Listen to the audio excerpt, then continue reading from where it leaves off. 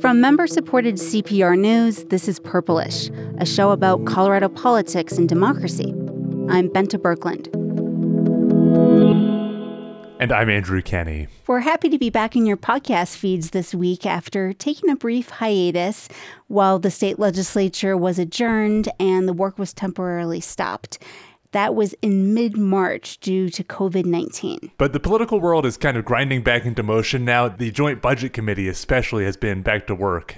And the rest of Colorado's lawmakers are scheduled to come back to the Capitol on May 26th to finish the session and pass a budget. We're recording this episode on the morning of Thursday, May 14th. There probably will be a few new developments by the time you're listening to this, but we'll be focusing on the bigger picture this week. Mostly these kind of really crazy world-changing budget cuts and the intense fight that's emerging as Democrats and Republicans try to reopen the Capitol and the state itself. Now, we normally go over the most accessed bills on the legislative website, but we won't be diving into that this episode. I did give it a brief look, though, and last year's budget was on the list. So that's not surprising. People are looking at what happened last year financially, because this year is going to be very, very different.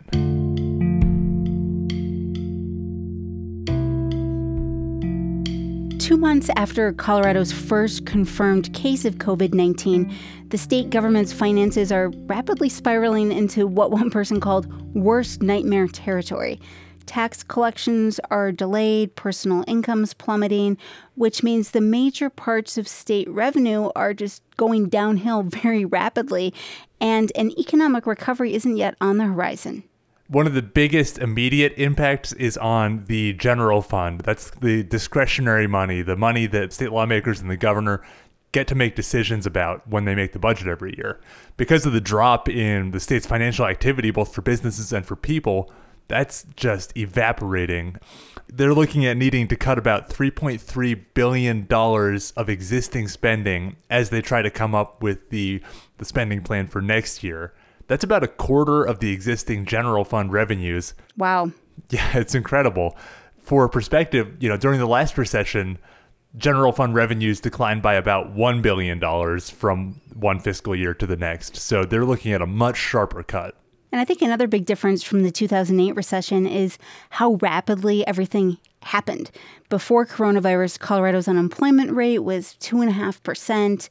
There was extra money to spend in the state budget. People were debating about sending refunds back to taxpayers. And so, like so many things with coronavirus, no one saw this coming. Yeah, and they're having to step between these two very different realities very quickly because the next budget year, the fiscal year, begins on July 1st.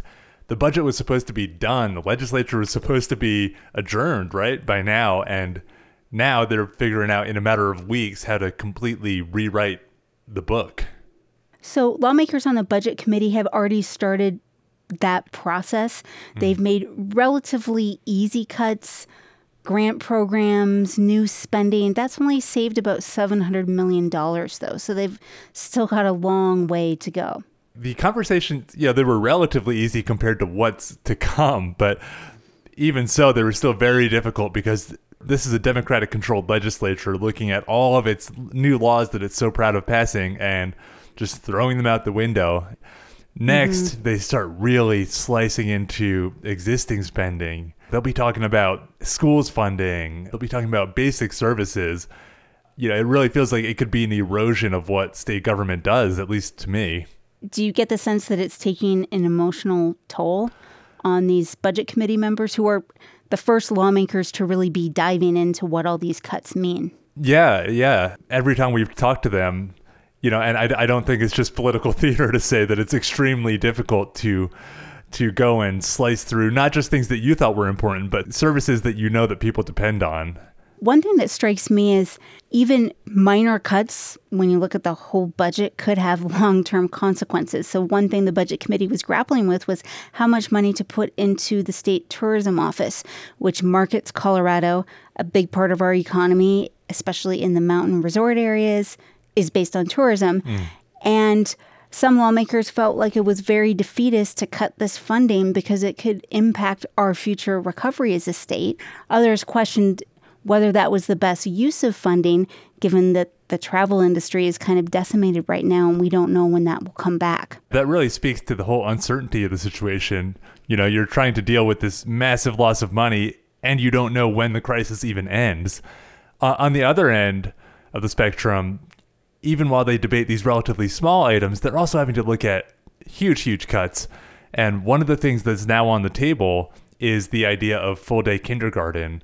That was something that the legislature and only passed last year. It's been a huge priority of Governor Polis finally providing enough money for schools to actually let most kids attend full-day kindergarten free of charge, right? And now the JBC is saying that it's at least something that they have to consider rolling back. Yeah, that would be shocking if that ended up happening, since it was something the governor campaigned on and really his top priority during his first session as governor. Yeah, it's hard to tell just how real of a possibility that is. I don't know if the Joint Budget Committee is discussing it as a way to signal how serious things are. What do you think it shows that it's even in the discussion? I think it just highlights how everything has to be considered given the situation the state is in right now, even some of the top priorities for Democrats who ran on these issues. Some people have pointed to this whole crisis as maybe it'll be a boon for progressive policies. Perhaps the federal government will finally approve some kind of universal basic income, etc. But this lack of funding at the state level is just causing them to reconsider all the progressive policies they've already instituted.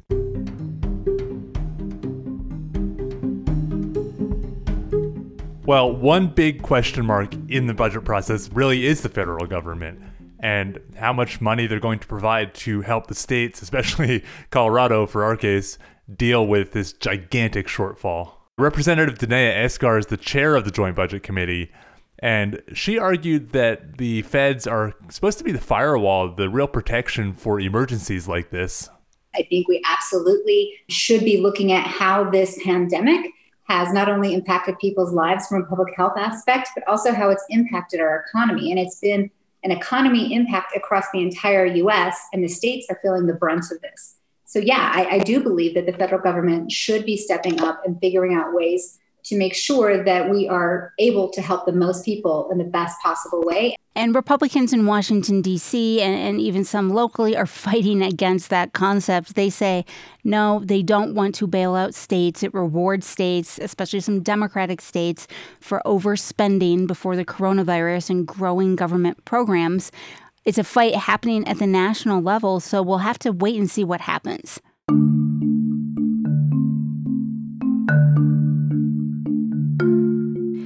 So state lawmakers have to come back to sort out the budget, but they're grappling with the logistics of how to return safely to the state capitol to meet in person. Yeah, these seem to be disagreements over the kind of the basic safety procedures that they're going to use.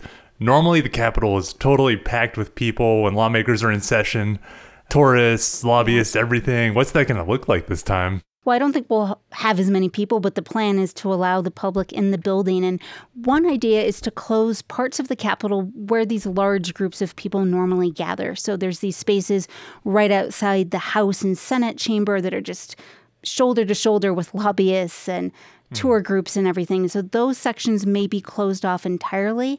And then the request would be for people to maintain a social distance. The request. Yeah. So the Capitol is within the city of Denver, is right in the middle of downtown Denver. The city has fairly strong safety requirements for businesses and other spaces that are reopening. Mayor Michael Hancock has ordered people to wear masks when they're inside these kind of spaces. Workplaces can only open at half their normal capacity. The Capitol is arguably a workplace in Denver. Will the city requirements for masks and stuff carry over to the state capitol? It doesn't appear so right now. It's not finalized, but we're not seeing requirements.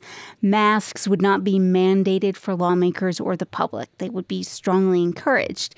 They do want people entering the building to have their temperature taken, and if it's higher than 100.4, people would be strongly urged to not come into the building, but they would still be allowed to come in if they wanted to. So I haven't been sitting in on these meetings where they're discussing this, but you have. When they're debating how to change procedures, stuff like masks, are people all over the place, or is this kind of a partisan issue so far? I mean, I think everyone understands that when they come back to the Capitol, it's not going to be the same as things were before. But there's definitely some partisan divisions developing. Democrats generally want things like masks to be required, and many of them support actually changing how the legislature itself works more dramatically. And that could mean letting some lawmakers work remotely and vote remotely, and requiring some of them to sit up in the balconies above the House chamber to spread out the lawmakers more. But Republicans aren't on board with the balcony request. I mean, if someone wants to sit up there voluntarily, they're okay with it, but not requiring certain members to go up on the balcony. There's no desks there. They feel the desk is an important part of, the legislative work on the chamber floor.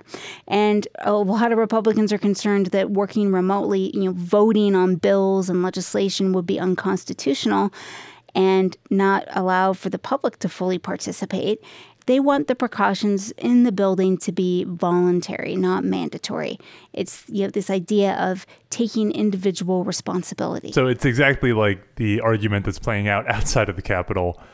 And it poses some tricky questions, it seems like, for some of the lawmakers who are worried that they could be vulnerable or that their family could be vulnerable. We have older lawmakers, people who have had cancer, they're immunocompromised, they have infants at home. This could be a really tough choice. Definitely. And I've talked to a couple of lawmakers, at least one who does not plan to come back to the Capitol in person, and said, I want to participate and represent my district, but I don't want to put my life at risk or maybe a family member. And so with social distancing and some of the requirements potentially being optional and difficult to enforce, it makes that decision even harder. But if lawmakers are absent and are not able to vote on legislation remotely, that could definitely impact the dynamic in the building and what the differential is between the Democratic and Republican-held seats, and especially in the Senate, where Democrats have a very narrow majority. Wow, what a strange kind of math they're having to do.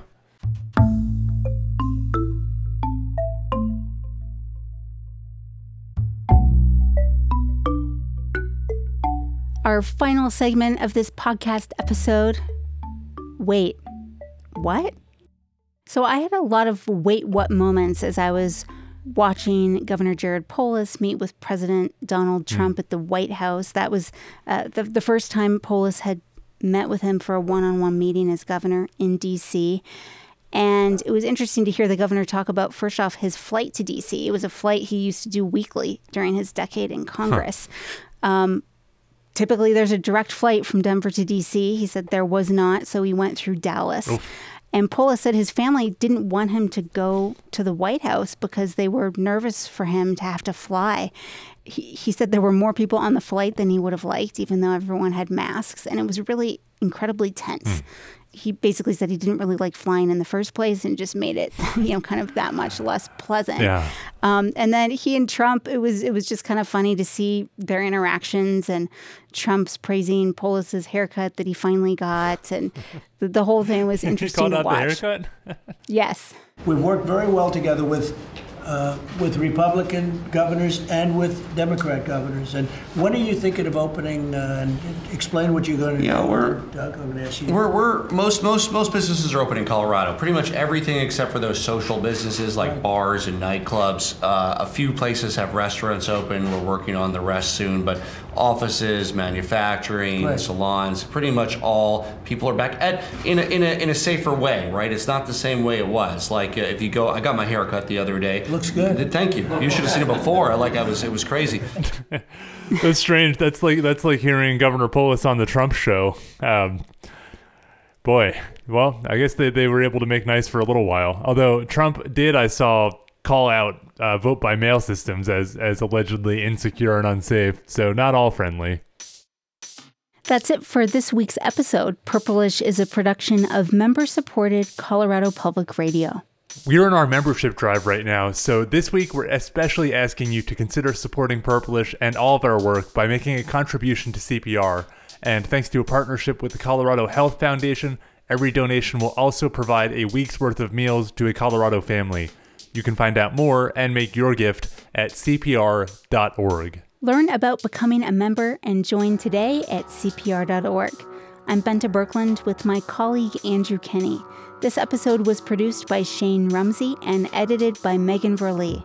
Our executive producer is Rachel Estabrook. CPR's head of audio innovations is Brad Turner, who also composed our theme music.